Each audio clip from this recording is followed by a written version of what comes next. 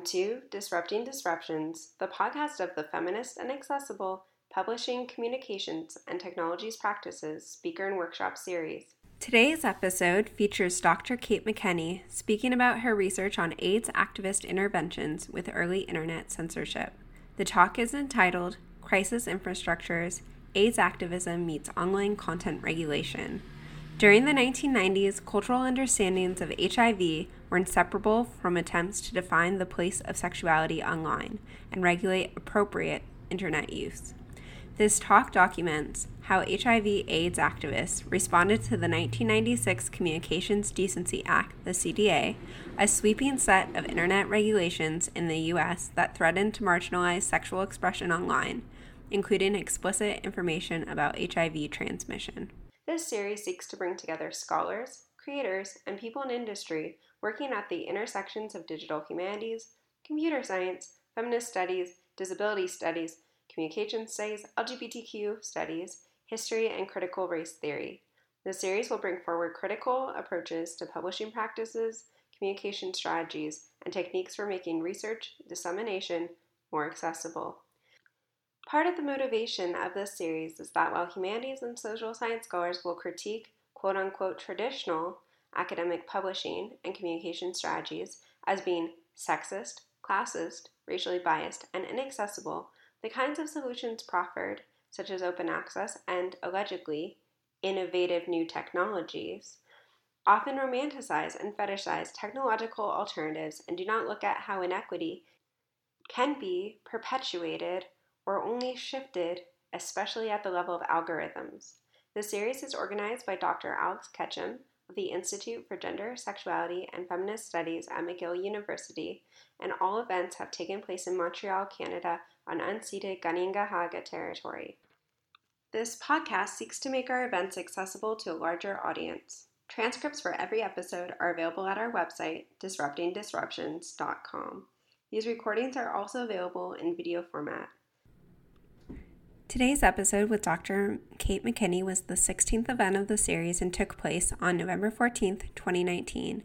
This talk also served as the keynote address for the Raykeff Masterclass on Feminism and Technology, Desire, Opportunity, and Resistance, which took place on November 15th and was organized by Dr. Alana Thane and Dr. Alex Ketchum.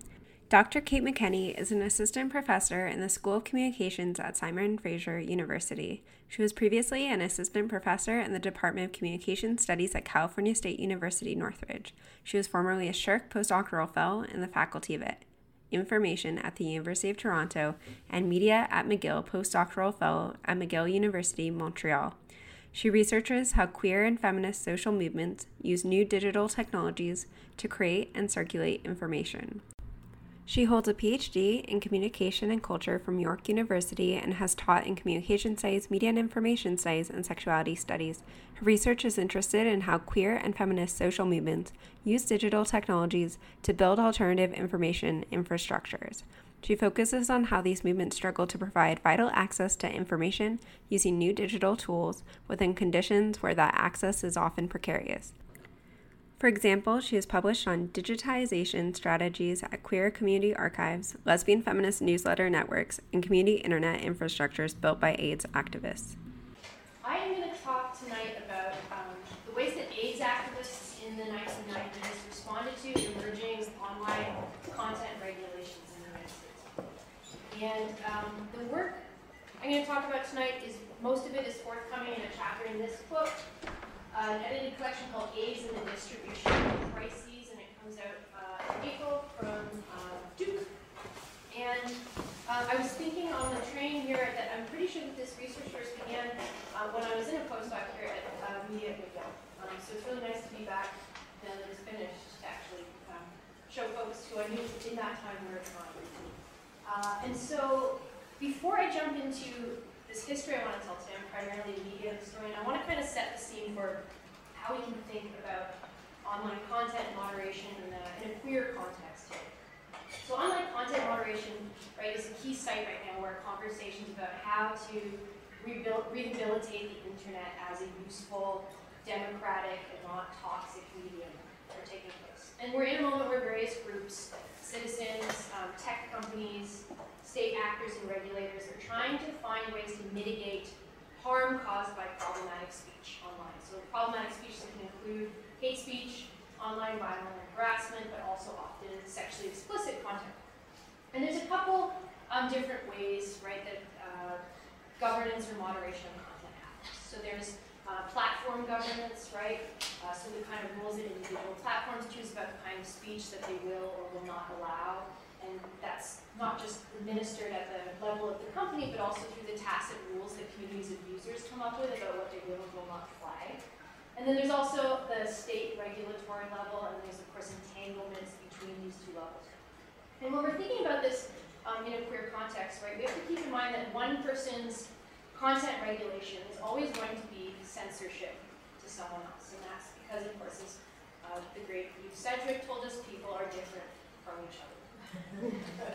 So in any instance of content regulation, we have to immediately question for whom particular kinds of speech are harmful. Both state regulations and also acts of platform governance regularly and disproportionately harm queer content and queer people when these actors are deemed to be obscene or indecent according to the arbitrary terms set by community standards. And community standards is a term we hear a lot, platforms like Instagram or Twitter using community standards to talk about how they moderate content. And this term actually comes out of the kinds of terms that state regulators use, both in the US context, which I'm going to be talking about today, but also in Canada. Obscenity is defined partly according to contemporary community standards. Okay, so here are two contemporary examples of how this takes shape. Two contemporary examples of what I would argue are harmful acts of content moderation against queer communities of users. So on the left, you see in it, these are both Instagram images. The one on the left is from a queer film screening series called Dirty Looks. And caption might be hard to read from the back, but what you learn from the caption is that this is the second time Dirty Looks has posted this archival image. Caption says that they're reposting a version with larger flowers because Instagram censored our last post on account of a little bit of pubic hair. History is not on our side, folks, because #capitalism. And the image that you see on the right is from Eileen Miles' Instagram, the well-known lesbian writer and poet. She's posting an image of Zoe Leonard's prose poem, I Want to Die for President, from 1992, so work that very much came out of what's often called the North American AIDS crisis. This is actually the work blown up large on the High Line in New York City in 2018, just after Trump's inauguration.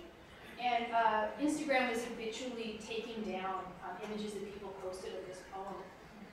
And so Eileen Miles writes, do we even have to defend this as art or Zoe's career? What are the words you object to? Dyke, want, president? So these kinds of practices around content moderation, right, they have a history and they begin with early attempts to regulate the internet in the 1990s, the focus of my talk today. I'm going to talk about how AIDS activists in the 90s won their battle against online censorship in US courts. When we talk about accessible publishing and feminist methods for accessible publishing, which is of course the theme of this whole series that Alex is organizing, we need to think about regulatory contexts in which publishing infrastructures develop. We can learn from the ways activists have worked to ensure that these infrastructures are meaningfully sex positive. This is Kiyoshi Kuromiya, circled in magenta on the image there. And Kuromiya was an AIDS activist. This is an image of him in 1996 at a press conference, immediately following his testimony to a Philadelphia federal district court against a new set of online content regulations called the Communications Decency Act. The Communications Decency Act still exists. In 1996, it was passed by the US government. It was the government's first attempt at online content regulation. The act specifically aimed to define appropriate sexual expression online. So within the terms of this act, when it was initially written into law, any online information about sex was potentially indecent or patently offensive.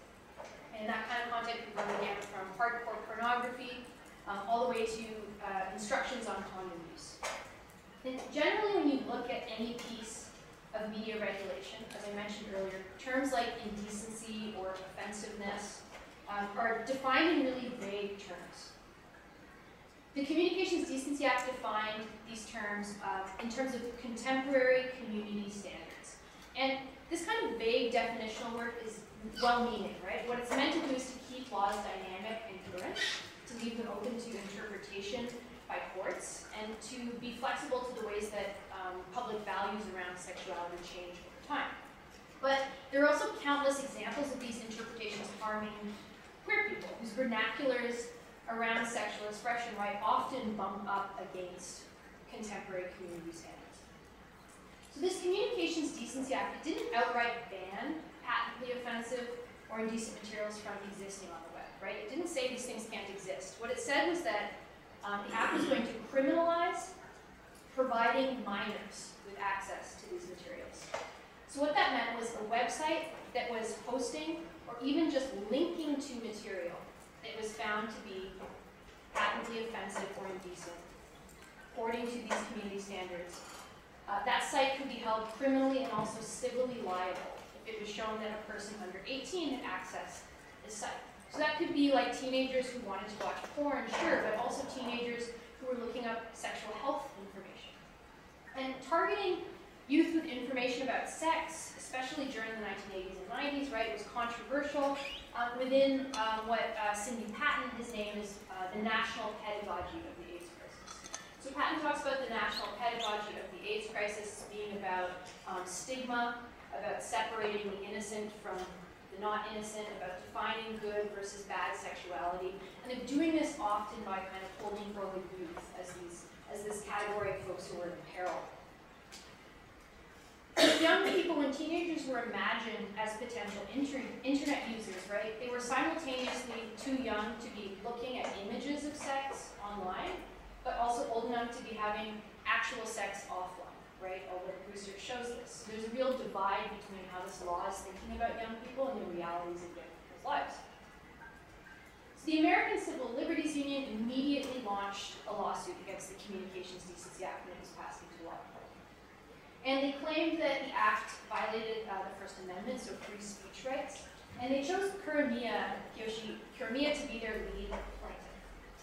Okay, so I'm going to take a step back and talk briefly about why AIDS activists like Kuramiya needed the internet, why they found it so useful. So, those of you familiar with the histories of the North American AIDS crisis will know that during the 1980s and 1990s, good information about HIV was often censored. It was often inaccurate. There was stigma attached to seeking out information about HIV, like going to the public library in your neighborhood, for example. Public health institutions were failing to provide good, up-to-date information. Information that was available was not sex positive. And the internet was useful to activists like Kuramiya because it was immediate, it was accessible to some amateurs, and it was collaborative. So online, AIDS activists could quickly circulate information about HIV when access to that information was otherwise really precarious, uneven, and slow. So Kuramiya was an AIDS activist, but also an internet activist. And he was based in Philadelphia. His testimony to the court came out of more than 10 years of work he had been doing online, running an organization called Critical Path. And this started before the World Wide Web. It started with work on bulletin board systems, and then turned into work with listservs and a website. What Critical Path did was a range of things. They offered nonprofit internet service provision and web hosting for AIDS service and activist organizations. So if you were an activist organization and you wanted a website, Kuramiya would help you set it up and he'd host it for you for free. And he did the same thing for individuals living with HIV who wanted dial-up internet access. He'd show them how to use the internet, and he would pay for it, so that as long as they had access to a computer, or their organization had access to a computer, they didn't have to pay for dial-up access, which was expensive. They also ran a website, a bulletin board system, a 24-hour telephone hotline, which was just Kuramiya being willing to answer the phone all night in his apartment. Anyone living with HIV called him with a health-related question. And he also ran a print newsletter, which I published on previously. And so altogether, this kind of infrastructure he was building was aimed at rapid, accessible information about HIV. Okay, so back to the courtroom. And I'm going going to try tonight to break Curmia's words into the room as much as I can. So, I think it's fascinating that one of the most significant judicial cases in the history of regulation starts with an AIDS activist explaining the basics of how the internet works to a federal judge. So this is a federal district court in Philadelphia. The case was seen there, and then it went to the Supreme Court about 8 months later.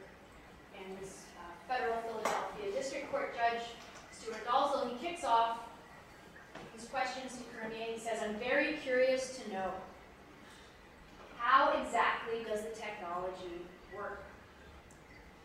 How do you build up this access to, as you say here, thousands of databases that go through your webpage?"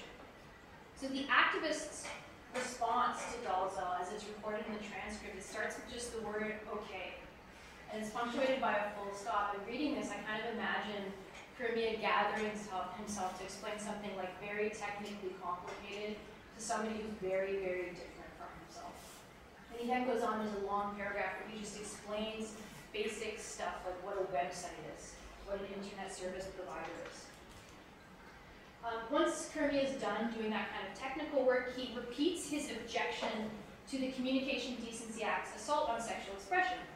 He argues that the act would inhibit the work AIDS activists were doing online to circulate accurate, accessible information about HIV transmission and treatment.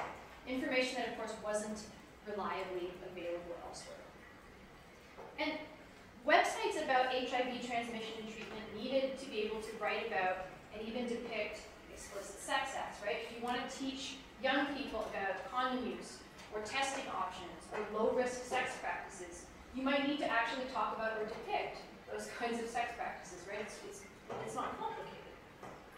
Under this new law, though, activists like Curmia wouldn't be able to safely post this information or link to this information.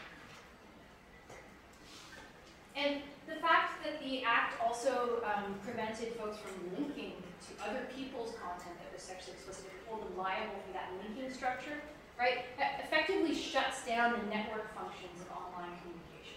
Precisely what was special to AIDS activists, which was kind of building this network or this community of other folks online trying to create useful health information in conditions where it wasn't otherwise available. The web was, by its very nature, indiscriminate or kind of promiscuous in its network structures. And for AIDS activists, this was a good thing. So as Curmia explained it, users seeking online information about HIV could come to Critical Path's website and find a wide range of sources that they could reach through hypertext links. And this is a screenshot of Critical Path's website from 1996. You can see at the top, navigation is kind of broken down into headings, and within each of those pages, there's, on some of them, hundreds of links to other sites, right? So this is an amalgamator of vetted, useful information during a period when search engines did not work the way that they do now. The ACLU used Curmia's testimony to assert that these kinds of linked data infrastructures exceeded existing definitions of liability that the Act drew on. So the Act, the ACLU argued, was grounded in understanding media as being about one-to-many broadcast models for communication, so drawn out of, for example, television or newspapers.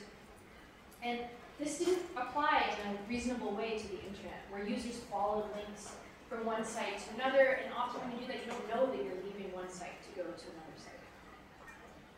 And Dalzell, the judge, is trying to wrap his head around this kind of network structure in his questioning of Curmia. He asks, "You seem to have entered into a number of arrangements, thousands of them, with institutions, including research institutions. Have you all changed anything in the way you communicate information to users since the law passed?" Curmia replies, "No. We're constantly updating our site, but no, we haven't changed anything. I'm not sure how to interpret that law. I do not know what indecent means. I don't know what patently offensive means in terms of providing life-saving and life-promoting information to persons with AIDS or persons at high risk for contracting AIDS, including teenagers." And what you see here is that the judge, right, he finds the internet too promiscuous. There's kind of rhetoric about risk and fear of vulnerability in the way he's framing this question. For the AIDS activists, though, that's precisely this new medium's point and strength. Moral panics over sexual expression were often articulated to HIV during the 1990s and related perceptions of risk. And we see this in this networks of risky rhetoric at the top. And the AIDS crisis continues to reverberate in the ways that online infrastructures provide access to information about sex or fail to do so. Okay, so why does this story matter for how we think about circulating information about sexuality online? So in the rest of my talk tonight, I'm going to make two arguments for why it matters. So first, I'm going to argue that during the 1990s, cultural understandings of HIV were inseparable from attempts to regulate appropriate internet use. So I'm going to say that again in another way. The internet, as we know it today, has been imagined and recalibrated through AIDS.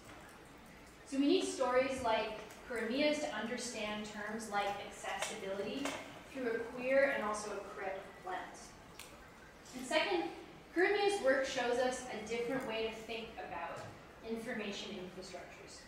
So it shows us a different way to think about how systems, standards, and the regulations that govern our communication practices are felt and worked on from below. How they are felt and worked on by queer people, by people of color, by HIV-positive people, by sex workers, by other marginalized users.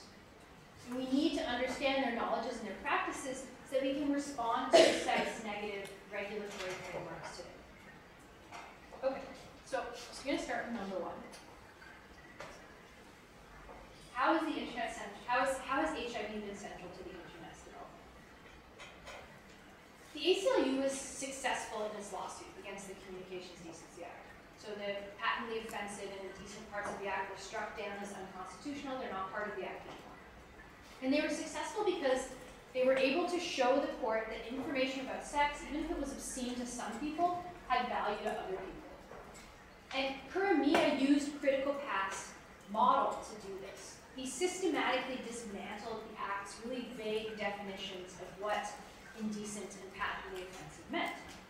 He critiqued the idea that tagging and filtering technologies, or even well-meaning people, content moderators, were able to make good judgments about the value of sexually explicit information. So Kuramia was out to the court as queer, and he warned in his affidavit that in order to reach people with information about sex, you needed to speak to them in language that they understood, right? So you needed to use colloquial kind of terminology. You might need to depict information visually, like actually show people how to use a condom, in order to reach people with low literacy levels or people who are English language learners. And Kuramia also told the court about how internet users living with HIV were creating useful, explicit, and community-specific information about how to have and enjoy sex, and how to do so within a broader public health climate that preached abstinence, condom use, and monogamy, right, when these measures were not appealing, palatable, or even doable for many people. He argued that young people especially needed explicit information about sex, and they needed it because they were having explicit sex. And he spoke passionately about this to the court. About young people, he said, "I can only repeat what I've said. I know the difficulties of living with this disease. I've been infected for something like 15 years and have had full-blown AIDS by the CDC definition since 1993. And yes, I would want to protect people who are going to contract HIV, and we know that from current government statistics that 2/3 of all high school students are sexually active. And so yes, we're providing the information for people who are sexually active and are potentially exposing themselves. Maybe because of lack of information or the lack of a source where they can get anonymous information that they need to protect themselves." And within Cindy Patton's national pedagogy, it's specifically youth of color and queer youth who are figured as sexually active. They're the folks who are in need of information about HIV. Right? And she argues that this happens rhetorically in order to inscribe the white, heterosexual teenager as safe from AIDS. And of course, we know that this is a problem, right, for the way that public health discourse took shape during this period.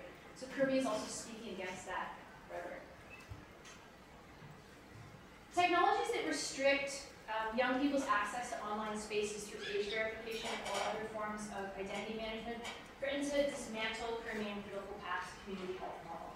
And these kinds of regulatory threats are like very present today, right? So for example, in the UK right now, the UK porn block is supposed to roll out in the fall, and it's been delayed. It is expected to roll out in 2020. And that is going to provide any website with sexually explicit information to do an age verification process. And it's not going to be like choosing your newborn from a drop-down menu where you just lie. They're going to collect identification documents, right? So it's through a third party. So it's a tremendous amount of personal information that's going to be collected. The Children's Internet Protection Act, CIPA, in the US was rolled out a few years after the CDA, and it requires any public library or school library that's receiving federal funding to install filtering technology on all of the internet-connected computers. So you can't access a lot of LGBT information, a lot of sexual health information at a public library or public school in most of the United States. So the idea that sexual health information for youth ought to be explicit, in order to be meaningful, challenged the idea that a system could sort bad porn from good sexual health materials. It challenged that bifurcation of those two things. And Critical Path's model showed that building conservative sexual values into developing internet technologies would diminish HIV prevention for young people. Queer AIDS activists are hoping to secure a free and open internet and also the proliferation of diverse sexualities online. Crimea was just one of 46 plaintiffs that represented the ACLU's case. Others included Planned Parenthood and the Electronic Frontier Foundation, but Crimea was the person who the ACLU chose to represent them in the press and in press conferences. And journalist accounts of the case highlight how his position was what resonated most with judges. So this is coverage that's too small on the screen for you to read, but I'll read it to you. From the New York Times coverage of the case, the New York Times Cyber Times blog. You can see from the headline they wrote, AIDS activists' dilemma proved decisive in the Decency Act case. So the New York Times is highlighting that Crimea was a real kind of linchpin in this case. In the story, one of the ACLU's lawyers, Christopher Hansen, is quoted as saying, "I think Crimea was the perfect symbol of speech that is about sex and has strong social value. He symbolized that speech is of value to minors as well as adults. Somehow he came to symbolize the essence of what this case is all about." So it was Crimea who succeeded at showing the court that AIDS activist work online was too large in scale and too dispersed in its network structure to reasonably monitor within the Act's terms. Like, what this Act was asking Crimea to do was vet all of the content on all of the hundreds of websites he linked to from his site, to vet every single message posted to Critical Path's message boards. An activist organization led by one person would collapse under that kind of manual content moderation workload. It's not possible. So as I've already mentioned, the ACLU's case wound its way all the way up to the Supreme Court, who also agreed with the ACLU's argument. And the court decided that the internet presented a unique community-based form that needed protecting. So they're really focusing on the internet here not as the kind of domain of big tech companies, but as a space available for amateurs. And we can think about how that may or may not be relevant to the internet we're left with today. The Supreme Court's decision was authored by Justice Stevens. And there's this really strange part in his decision that I love, where he kind of makes reference to Crimea. He writes, he's talking about the niche social worlds that are made possible by the internet. So there are thousands of such niche groups, each serving to foster an exchange of information or opinion on a particular topic, running the gamut from, say, the music of Wagner, to Balkan politics, to AIDS prevention, to the Chicago Bulls. This is a really weird, sandwiching of HIV information in between German opera and the 90s utopian sports dynasty, right? This is a strange moment. But this moment kind of particularly articulates the ways that HIV mattered in this case. It became a limit case for why online infrastructures needed to remain open to sex. And needed to remain open to sex is just another topic of value and interest to lots of people, the way that the Bulls were to basketball. And Crimea story is not like the only instance of the use of HIV to protest the Communications Decency Act. This is another protest I've been working on more recently, organized by a group called Intra-Activism. And basically what they did was they created an online form that auto-generated an email. So I could go to their website and I could fill out this form and it would send an email from me to Speaker of the House Newt Gingrich. And I could choose from the drop-down menu at the bottom from a series of technically indecent attachments that I wanted to append to my email. So one of those attachments was condom use instructions, quote, for AIDS prevention. And the other two, in case you're curious, are partial list of abortion clinics in the United States. And then this part's really great. Excerpts from Gingrich's own novel in 1945. So Newt Gingrich wrote like kind of sexy mystery novels. So you could send him an attachment of his own writing and technically violate the terms of this act. And they're trying to kind of show the ways that this act in itself was absurd in the way that it was written. Okay, so the second argument I want to make here is that AIDS internet activism models a different way that we can think about infrastructure. And when we're talking about a term like infrastructure, we're talking about the way that systems are made up of standards, people, technologies, practices, and the entanglements between them, right? We don't often think about infrastructures except when they break, like when the metro flooded this morning. We can think about the consumer internet in the 1990s as an emerging information infrastructure that was up for debate, right? It was in a kind of plasticky stage. Regulations like the Communications Decency Act would set standards of practice, and they would determine how this infrastructure would develop moving forward, how it would support certain kinds of communication or not. And this act is introduced by the Clinton-Gore government during the mid-1990s, during a period where people are often throwing around this term infrastructure crisis. So for Bill Clinton and Vice President Al Gore, the internet was, of course, an information superhighway. And they were really invested in promoting efficient and globalized economic development as the ideal outcome for internet use.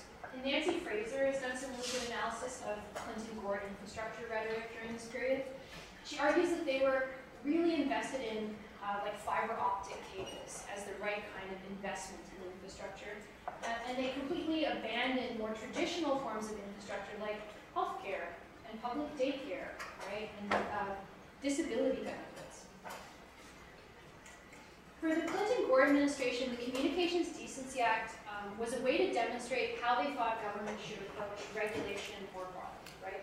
So they wanted to regulate content online in a minimal way to ensure that it was decent enough to not put children in peril. But they wanted to leave the formal development of the internet entirely up to industry, entirely up to the private sector, so kind of hands-off approach. And children factored in both of the ways that both of these approaches. So children factored in the ways that they argued for minimal content regulation and the ways that they argued for a hands-off approach to the formal development of the internet. So on the left, you see the ways that children would be the beneficiaries of the kind of rapid development of internet infrastructure. This is Clinton and Gore stringing Ethernet cable in a public school in California in 1996. And they thought that they could solve a massive public education crisis by just putting like more computers in libraries connected to the internet instead of like paying teachers more, for example, or making class sizes smaller. Children would also benefit from these minimal content regulations, right? In all of their speeches about this period and about infrastructure, they talk about how children needed to be protected from the threats of online pornography. And these children are much more innocent than the kind of teenagers in need of sexual health information that I've been talking about earlier in the talk, right? These are kids who are going to go to their school library and dial up, or go to watch the first cybercast of the White House Easter egg roll, which happened in 1990. Critical Path directly addressed and critiqued this infrastructure model. And they addressed and critiqued it by putting forward their own model that they called community-based infrastructure for AIDS information dissemination on the internet. Critical Path's work on infrastructure is an opening to thinking about how precarious users work on infrastructures from below, how they perform socio-technical labor that matters or ought to matter to our histories of computer networks. Critical Path's model offered alternatives to really expensive telecom-controlled internet access. And it offered this while the basic terms of internet service provision were being regulated and contested. Critical Path's model foregrounded the ways that AIDS activists had resiliency and resourcefulness with media technologies, and it brought their resiliency and resourcefulness to bear on computer network models.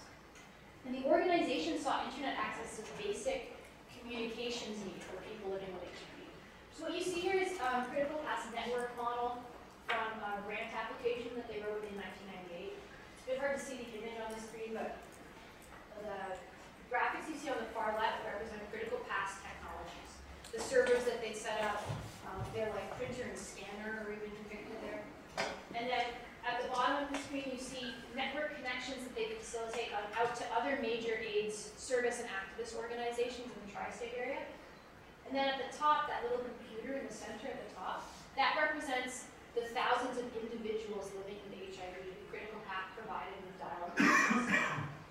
So you see them bringing together like kind of these many levels of people involved in AIDS activist work. The regular folks living with the illness, all the way to major AIDS service organizations, are brought into operation online through this community infrastructure model. And Curmia explained this model in Critical Path's newsletter.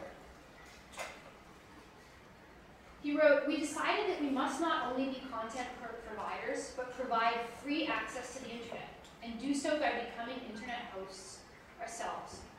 We understood that many of the persons we wanted to reach were on disability, like disability benefits, or lower incomes, and would never be able to access the internet if they needed to pay America Online $20 a month. We also disagreed with those who felt that this new state-of-the-art technology was inappropriate for those without college educations and high incomes." And so here you see Curmia critiquing this idea of a corporate-controlled, economically rationalized internet that the government was putting forward. He's arguing that infrastructure is in fact a social justice concept and a fundamental equity issue. And this approach to infrastructure, Curmia's approach, emphasizes the importance of friction, of differential access, and of exploring information infrastructures from the perspective of those who are most vulnerable to them failing and breaking.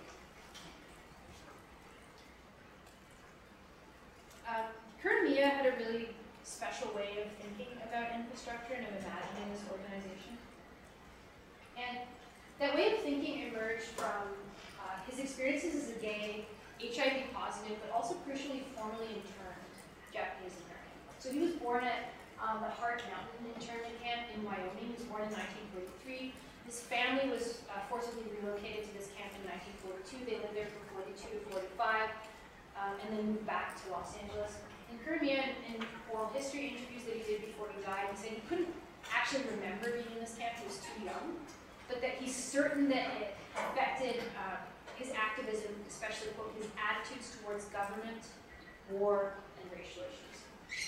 He moved to Philadelphia in 1961 to go to Penn, and he got really involved in civil rights era, black freedom struggles, and then anti-Vietnam war activism. He was under FBI surveillance from the mid-60s to the mid-1970s, and there was a huge FBI file on him. He seroconverted or became HIV positive in the late 80s, probably around 1988. And when that happened, he became deeply involved in Philadelphia's AIDS activist communities, but also at the same time he started using BBS or bulletin board systems. And to his activist work online, all this is to say that he brought commitments to anti-racism, queer models for sexual expression, but also, really crucially, an anti-carceral consciousness that was drawn from his family's history of incarceration. And he further developed this thinking through his collaborations with Buckminster Fuller. The story gets a bit weird here, and I'm not going to spend too much time on this because I've published in detail on his relationship with Fuller, and I'd be happy to talk about it more in the question period. But he met Fuller in the late 1970s. He was his research assistant for many years.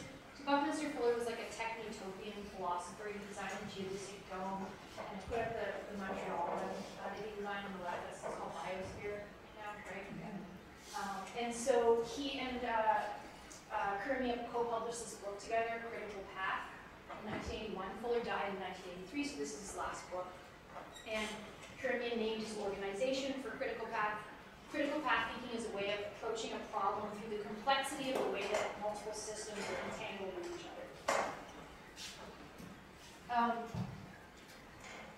So, Kurmia is thinking through Fuller's systems theories. He's bringing this anti-carceral consciousness to how he's thinking about infrastructure. And what he starts to do is use the internet to do activism across prison walls. So Kurmia is understanding social problems and their solutions as being intertwined within systems and networks. And his anti-carceral internet activism was imagining the prison not just as a space of confinement, but also as one walled off from internet access. So that's an image from Critical Path's newsletter on the left. And in every monthly issue of this newsletter, Kurmia would publish writing by people who are incarcerated and living with HIV. So this meant talking to folks on the phone and transcribing their writing or having them send it in the mail and then republishing it in the newsletter. Because he thought it was really important that folks living with HIV, especially often more privileged people who are the folks with internet access, are understanding HIV as a fundamentally carceral issue. On the right, this is a screenshot from a blog that Kurmia and Critical Path published. It's a blog by Gregory Smith. Gregory Smith was a queer African-American man who was incarcerated in New Jersey on a really simple burglary charge for a short sentence.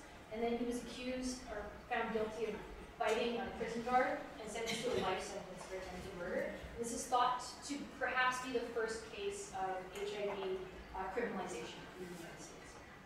So Kurmia helped Smith publish this blog, right? Like, this is the only blog by an incarcerated person living with HIV during this period, right? In order to get Smith's thoughts about HIV out into the world. So this is kind of back and forth across prison walls.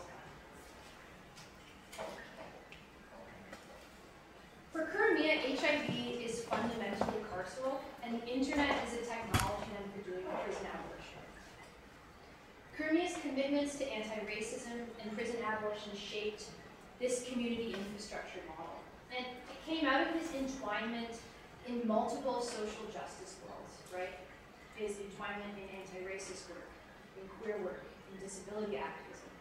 All of these entanglements manifested this really special capaciousness for thinking across communities of struggle, for drawing connections, and for imagining otherwise, right? Which is, of course, characteristic of color theory and activism. So, in other words, Kurmia could manifest his particular vision of the internet because he was able to imagine through AIDS other ways of being in collaborative relations of difference with people, with systems, and with problems. It was the infrastructure concept that allowed Critical Path to understand and address AIDS as being about issues like the unequal distribution of vulnerability, right? Amongst people of color, trans and queer people, and people who are poor, incarcerated, people who use drugs, people who use sex work. Kurmia's testimony placed these users and their needs at the center of how content restrictions ought to be imagined. And he showed the court that people experience vulnerabilities to content regulations differently, right? Those kinds of practices of censorship matter differently to different kinds of people. So to conclude, Kurmia and the CDA, the story I think helps us understand and respond to online content moderation in our present, right? It's a reminder of some of the things we need to keep in mind when we want to build more culturally sensitive moderation practices. So we need to consult and learn from sexual minorities about the kinds of queer vernaculars and life worlds that online infrastructures facilitate. Community standards are negotiated in practice, and they're negotiated by competing communities of actors who need to communicate online for different reasons, right? We come to this scene from different places, from different histories, and with different needs. And increasingly, content moderation is, of course, carried out by artificial intelligence, by algorithms designed and built on data sets that are chosen because they're as normal as possible, because they deviate the least. Choices about limiting sexual expression online reflect broader values about sexual propriety that individual platforms enforce. And these platforms have been allowed and encouraged by state regulators and certain publics to make these kinds of decisions. And I wonder what Crimea would do, right, about decisions like Tumblr's adult content ban at the end of 2008. And there's a great article that came out last week by Oliver Hameson and Cassie Adair, and there might be a couple other authors articles, Tumblr as a trans technology. It talks about kind of this move on Tumblr's part and how it has affected trans communities specifically. AIDS activists successfully fought this conservative network term once, and I think we need Crimea or someone like him right now, or perhaps just his example, to understand how he built and then also fought for the kinds of network structures that groups needed in the 1990s and continue to need now. Thank you.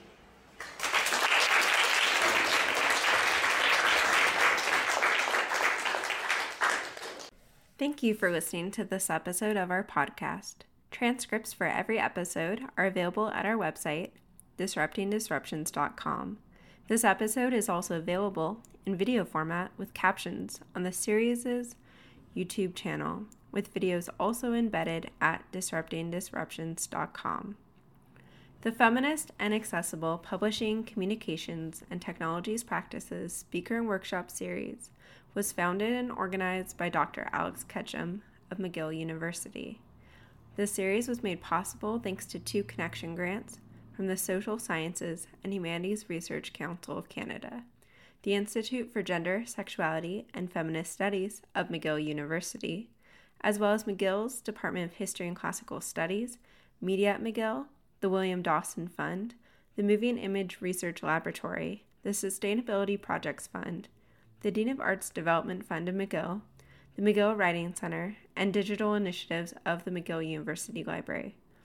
Further support comes from Concordia University's Milieu Institute for Art, Culture, and Technology, the Institute for Indigenous Futures, Machine Agencies, the Algorithmic Media Observatory, the Intersectionality Research Hub, the Black Feminist Futures Working Group, and Cinema Politica.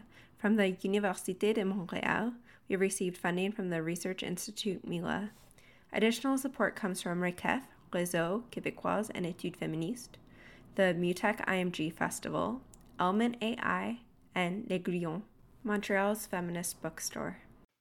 Thank you to the series research assistants Ty, Judish, and Astrid Moore for their assistance in producing the podcast. Please subscribe for future episodes.